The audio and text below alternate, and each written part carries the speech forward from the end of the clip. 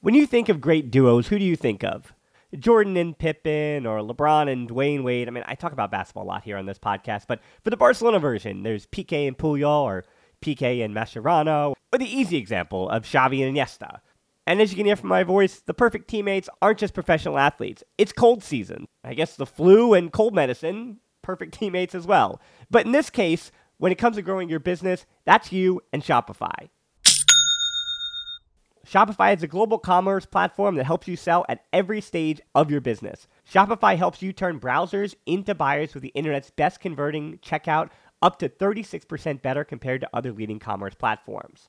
To be honest, I've been doing this show long enough, and as I mentioned, it's cold and flu season. You hear it in my voice, especially during the holiday season. So whenever it comes to this business, anything that I can set up and kind of have working in the background that I know and can trust is just plugging along without my attention.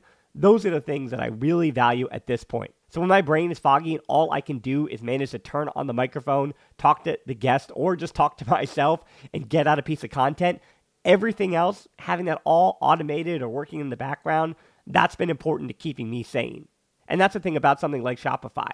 What I do love about Shopify is how no matter how big you want to grow, Shopify gives you everything you need to take control and take your business to the next level. So no matter how big or small, how good of a month or how bad of a month, things are just the same working in the background.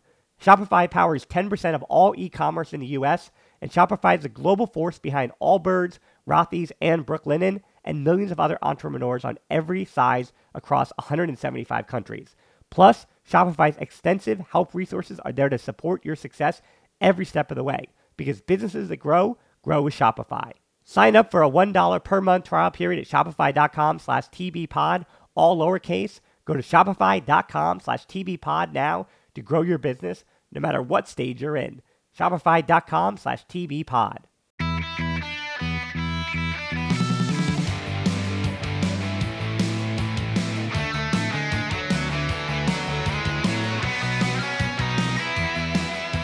Welcome to episode 359 of the Barcelona Podcast, brought to you by the Blue Wire Podcast Network. I'm Jen Hilton, and this is one of those weeks where I would have had just one show, and that show is tomorrow. But over the weekend, I released quite the long piece about Johan Cruyff, who I realized we've barely talked about in the 5 years of doing this show. So in just a minute, you'll hear a history of Johan Cruyff and what he means to the modern game and to FC Barcelona.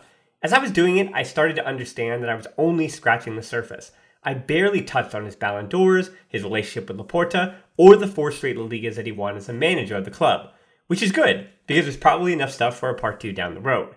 I intentionally left out the connection he has to Masculine Club, but that motto in itself has become a lot like Cruyff's words, as in, whatever Kool-Aids need them to be to try to win an argument with another Kool-Aid, you all know that. The intention of the explainer was to try to work through the nuance of Cruyff as a player, as a manager, and then as a figure that loomed over everything. His legacy is often just boiled down to that last one, when he was having public arguments played out in the last decade of his life in the press with Sandra Rosell and his friends. But it was his time as a player, and then the ways in which he adapted the things he learned as a player, from the likes of Rinus Michels and Stefan Kovacs, that he took with him as a manager and almost supercharged. But before you do hear that piece on Cruyff, as a little podcast exclusive if you will, I realized that Lavon and I were so caught up talking about the serious business of the finances on Friday that we never even mentioned that the new home jerseys dropped. I know regular viewers will know that other than the show merch and a few jerseys from the Iniesta days and before, I don't really own many Barca jerseys.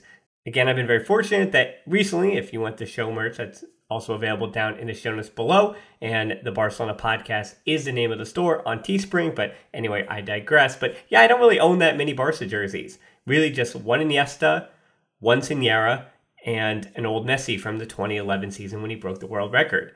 And for the keen ears, you'll know that I've generally liked the away kits much more than the home ones for going on like 6 years now. And I feel like you kind of have to buy the home jersey. I understand that people buy the away jerseys, but yeah, I've always felt more preferential where I just feel like if you're going to get the jersey, you got to do the one that they would have played in at the Camp Nou, right? But again, I've liked the away ones better than the home ones recently. This also coming after the start of last decade when I wasn't really the biggest fan of the away kits for a number of seasons. And if I'm being particular about what I don't love about the new home kit, Personally, if you hadn't noticed, I don't have the broadest shoulders, so that navy blue at the top will likely make me look like a little bit of a child in it. Maybe even Messi through the years when he was a little bit younger in those loose-fitting shirts, especially if I have to go a size up. And, for that reason, I do take that personally. And while Spotify as a sponsor is something that we have talked about before, for good and for bad, and we'll talk about again, I'm sure, I'm not the biggest fan of the faded gold of the Spotify sponsor logo. I just don't think it helps the blue and the red, but this is just my eye being a little particular in that way. And finally, I'd rather just have the blue and red stripes coming under the navy top portion, but I do get how it has to run all the way down. It does look a lot better running down under the arms once the shorts and the socks are added.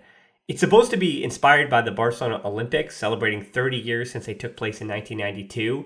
Which is one of those rare global events that really did help a city for the better in both the short term and the long term, something that just does not happen, of course, looking ahead to the World Cup in the wintertime, of course, is what I'm alluding to, but the World Cup in 2018 in Russia, 4 years before that, in Brazil, and the list goes on and on and on, especially with those Olympics. I mean, somehow, I don't know who always has the job of Olympic Committee or FIFA doing a worse job when it comes to putting on major events. So then here's UEFA coming in, hey, over here, we can bundle a Champions League final. But okay, I digress from all of that. Again, the Barcelona Olympics was actually one of the positives. But either way, I'd love to hear a more detailed explanation about how the jersey connects to the 30th anniversary celebration. Because I know it's not something to lose sleep over, but I really did enjoy the fact that while the club did say that, of course, the away jerseys from this past season were about honoring the original Femini from 1970 and all that, I think they really did go the extra mile when it came to explaining their history and doing their darndest to kind of make up for the lost time that I've talked about before, where they did push women's football to the side for a long, long, long time. And you can't just apologize because people don't want an apology, but you kind of have to make it right. And you've got to honor the people that you neglected to honor before if they're so willing to take that appreciation. And I think so many of these women have been, I say brave enough to accept that recognition. And that's been really cool to see, especially as the Femini. Yeah, I know they lost the Champions League final, but as the Femini have continued to become their own brand.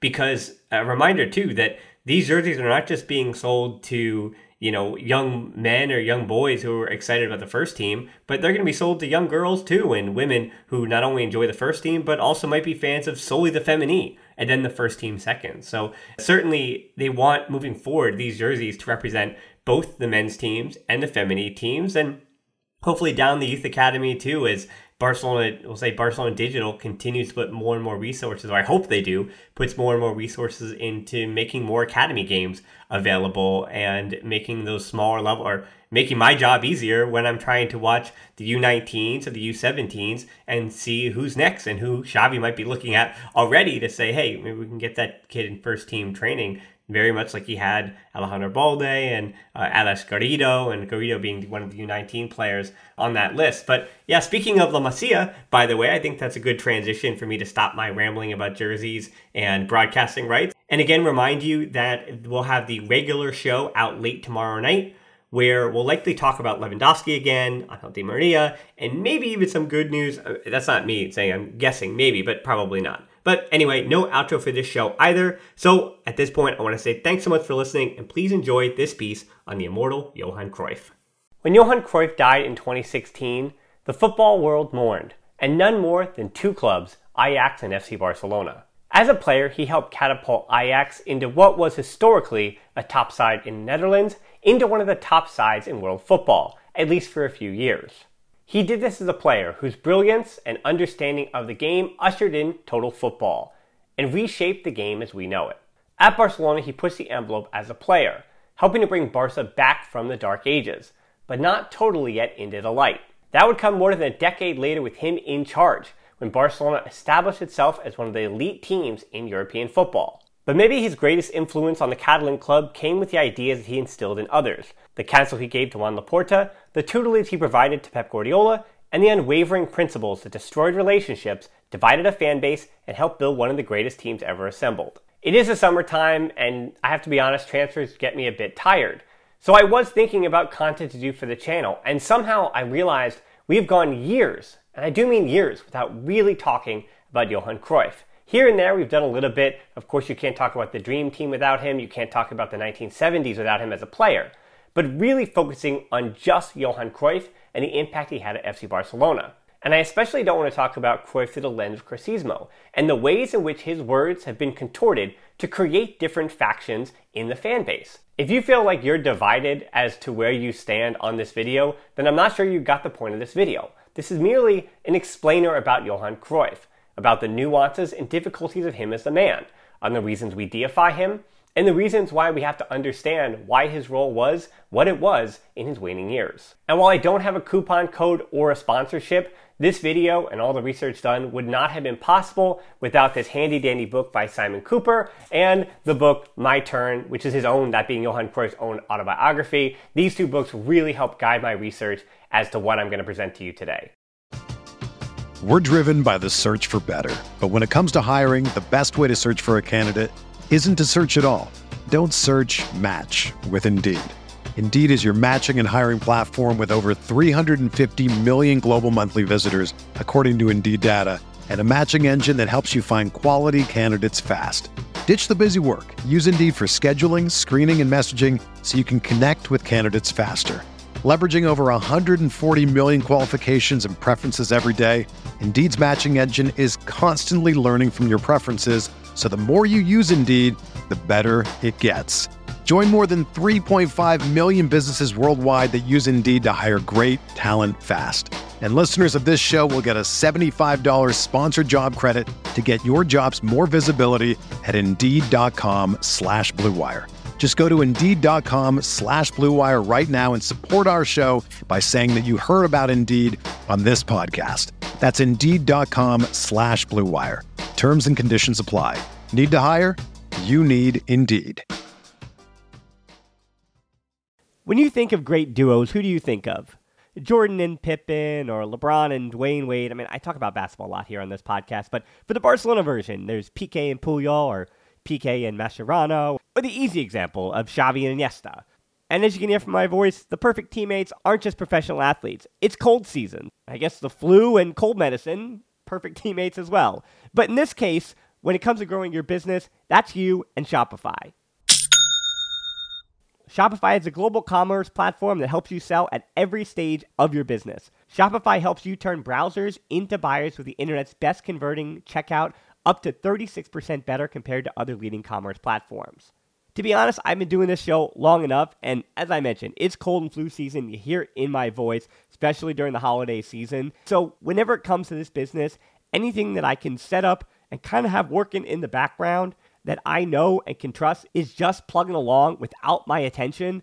Those are the things that I really value at this point. So when my brain is foggy and all I can do is manage to turn on the microphone, talk to the guest, or just talk to myself and get out a piece of content, everything else, having that all automated or working in the background, that's been important to keeping me sane. And that's the thing about something like Shopify. What I do love about Shopify is how no matter how big you want to grow, Shopify gives you everything you need to take control and take your business to the next level. So no matter how big or small, how good of a month or how bad of a month, things are just the same working in the background. Shopify powers 10% of all e-commerce in the US, and Shopify is the global force behind Allbirds, Rothy's, and Brooklinen, and millions of other entrepreneurs on every size across 175 countries. Plus, Shopify's extensive help resources are there to support your success every step of the way, because businesses that grow with Shopify. Sign up for a $1 per month trial period at shopify.com/TBpod, all lowercase. Go to shopify.com/TBpod now to grow your business no matter what stage you're in. Shopify.com/TBpod. So let's get started, but I guess not with Johan Cruyff's story, because Cruyff's story actually starts with Rinus Michels, one of his first coaches at Ajax. Before Michels, Ajax was playing in a 4-2-4 under Vic Buckingham, a regular formation at the time, but with Michels in charge and Cruyff the leader on the field, they switched to a 4-3-3 and total football was kind of born. And I don't want to oversimplify total football, but many of its tactics, which include a goalkeeper that could pass, a bit of pressing, and most significantly, versatility amongst its players who could swap positions on the field whenever necessary, are all still very prevalent in the expectations Kool-Aids and most top fan bases expect of their teams. At this point, I should mention that Cruyff wasn't a one-man team either. The likes of Johan Neeskens, a top 50 player for Barcelona and a top 10 player for Ajax, and Yuri Mirin in the midfield, Horst Blankenberg as a center back that was ahead of his time, and goalkeeper Heinz Stoy. The freedom and fluidity of the team revolved around Cruyff. He wanted space when attacking, make things wide and attack the space the opposition leaves while defending sideline to sideline. But when defending, snuff out space as fast as possible. Even in his athletic prime, Cruyff was never an elite athlete. He wasn't the quickest or the strongest in a time when the game was prioritizing those things more than any other. And in fact, he was actually a heavy chain smoker. He would smoke and smoke and smoke, not stopping until after his playing career was over when he was already a manager and had a bit of a health scare. So obviously cardio as a player was not his cup of tea. Though what he was the best at was his close control, technical ability, and of course his mind, which was the greatest weapon in the game. And that technical skill in particular was refined from a young age under the watchful eye of the club Ajax. He grew up in the shadow of the stadium, and his father was a huge fan of the club. And unfortunately, his father Manos did die while Cruyff was just 12 years old due to a heart attack. Now, it's difficult to find silver linings with such bad news at such a young age, but it did fuel in Cruyff a desire not only not to lose, but a desire to provide for a future family and make sure that there was no quit in his bones. And while there was some stability added, his mother did take on additional jobs, and she did marry the groundsman, in which Cruyff grew up knowing at Ajax and the grounds crew. But shifting focus back to Rinus Michels, he wasn't necessarily typically a father figure,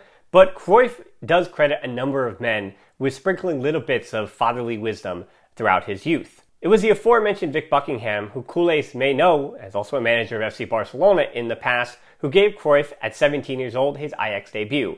But it was under Michels that he really became the Johan Cruyff that we know at the ripe old age of 18. Michels gave Cruyff the freedom to thrive as a player. But this freedom always came at a price. The two always talked tactics and always argued. But they both also thrived in conflict, which is why they worked so well together.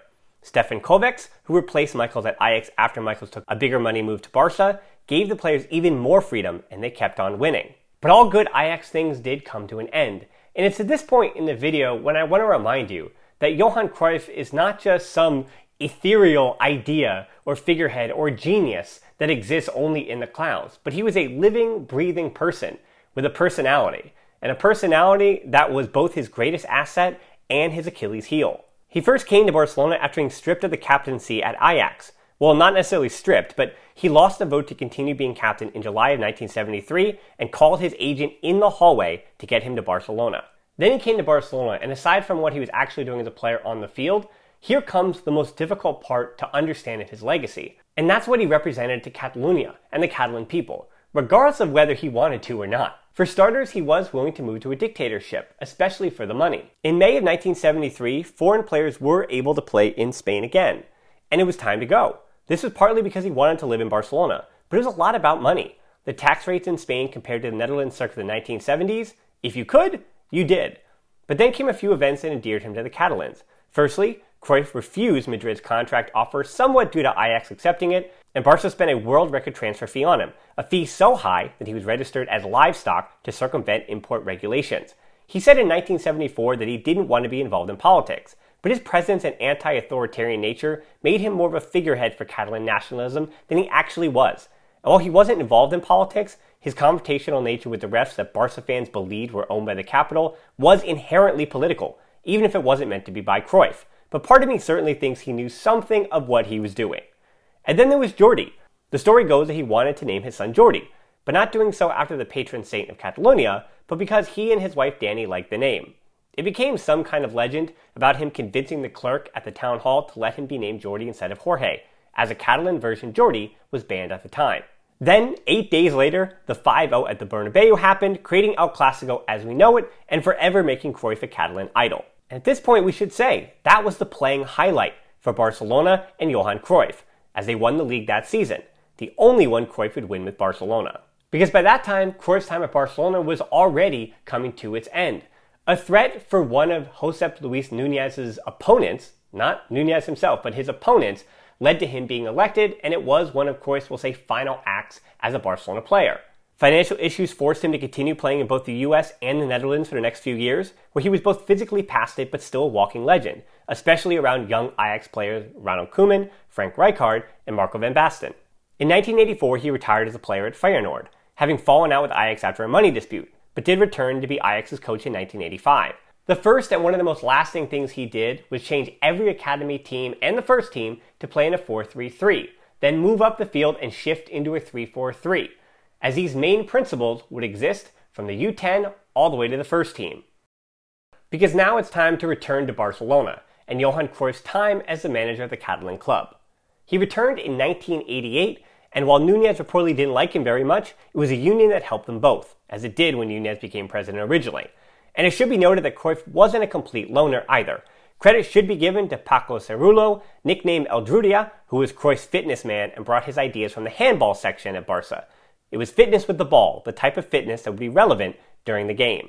As well as longtime assistant Tony Bruin-Slot, a man who was able to fill in any possible gap in tactics or analysis of the opponent that Cruyff might have missed. And finally, old Barca teammate Charlie Roussac, who was another assistant, who fell out with Cruyff when Roussac took over for him after he was let go, mirroring the breakdown between Guardiola and Villanova years later. One of his big moves, something that Xavi would hope that he would have the same chance to do before he's let go as Barca manager, was to bring in players to spice the team up. In particular, Cruyff looked to the Basque region to spice the team up and give a team a bit of a mentality shift, as they were known to be a little more hard-nosed, especially in the 1980s, up there in the northern region of Spain. He took chances on players whose physicality was questioned, just like his own, with the best example being a too-skinny Guardiola. And his most important 3 words as manager of Barca came in 1992, Salid y disfrutad, go out and enjoy it, before beating Sampdoria for their first European Cup at Wembley, having lost to Steaua Bucharest in 1986 and having a list of almost throughout their history.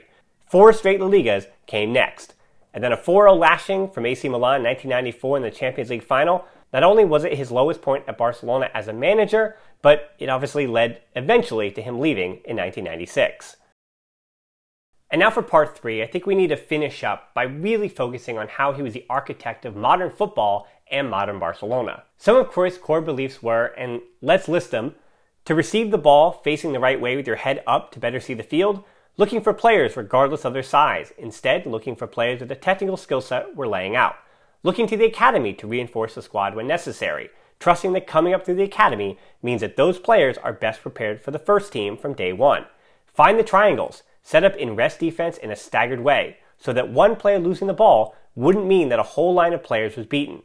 Rondos and the concentration required for it was essential to improve a player and figure out who had it and who didn't. He wanted defenders that attacked. Look at Koeman's goals at Barcelona, the roles that Albert Soler and Sergi Barjuan played for the Dream Team.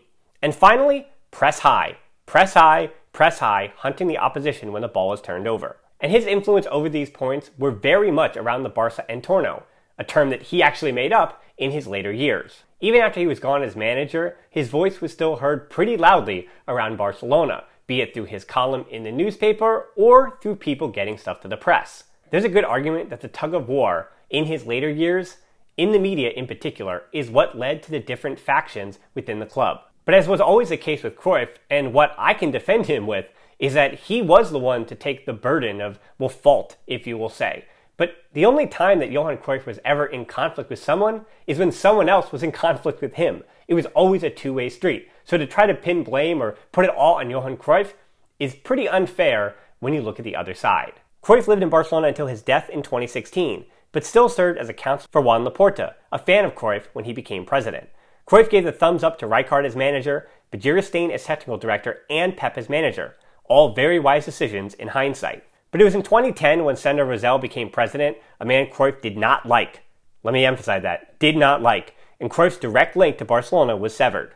The reputations of Rosell and Bartomeu have further pushed the idea that Cruyff may have made a lot of wrong choices about people, yes, but he did get some major ones right. So with all we've gone over, what's the takeaway for today's Barcelona? The one that has strayed a bit from what Cruyff built, but through the familiar faces of Laporta, Jordi Cruyff, Xavi, and the like, Barcelona is at least in theory striving to get back to those roots. And the lasting legacy for Cruyff is maybe Barca's biggest problem at the moment. He didn't just establish Barca's way, he established the way that any elite team in modern football is going to play. It isn't necessarily about not having athletes or not wanting to play by the blueprint that Cruyff and Guardiola and Villanova and yes, even Koeman and Xavi laid out. It's that the secret sauce that made Barca what it is now is being replicated everywhere. So many of Cruyff's principles are the principles of the modern game. So the teams with the right talent and deep enough pockets are able to put together teams that very idealistically represent what Cruyff was putting forward. And that's even Real Madrid today. Yes, even Real Madrid. That's the primary reason why Aurelien Tchouameni is probably going to Real Madrid.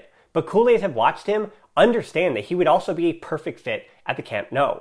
Last things last, I didn't speak about Mesque un Club at all in this video, but that motto connects to Cruyff in profound ways and is definitely a video for another time. And in typical Johan Cruyff fashion, I gotta take this last moment to remind you that you can also be at the cutting edge of fashion like Cruyff was in the 70s in some Barcelona podcast gear. It's available at the store, which you can find down in the link below.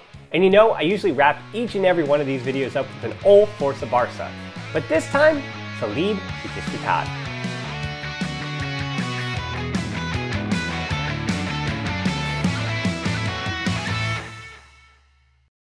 For the ones who work hard to ensure their crew can always go the extra mile, and the ones who get in early so everyone can go home on time, there's Grainger, offering professional-grade supplies backed by product experts so you can quickly and easily find what you need. Plus, you can count on access to a committed team ready to go the extra mile for you. Call, click Grainger.com, or just stop by. Grainger, for the ones who get it done.